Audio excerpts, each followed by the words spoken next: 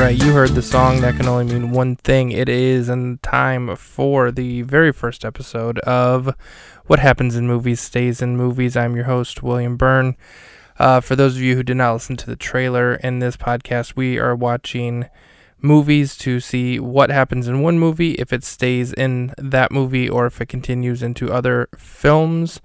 There's a lot of talk about, what happens in real life, or what happens in a movie, then, comes to real life, what happens in life, life imitates art, and all these things.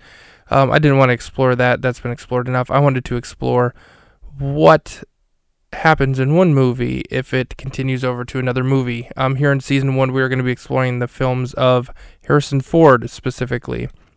I want to see if in other Harrison Ford movies, if the other popular character that he is seen alongside of in several movies, Chewbacca, if Chewbacca does in fact make an appearance in other Harrison Ford movies. We are actually going to start in 1977 here in the first episode with Star Wars, A New Hope. I'm not going to go anything before that because Chewbacca did not exist prior to 1977's film, Star Wars, so there's no point in even going back then. But yeah, we're going to keep maybe a running total as we go.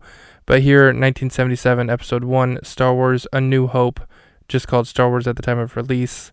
And yes, in fact, Chewbacca does make an appearance. More than an appearance, he is in the film as a major character.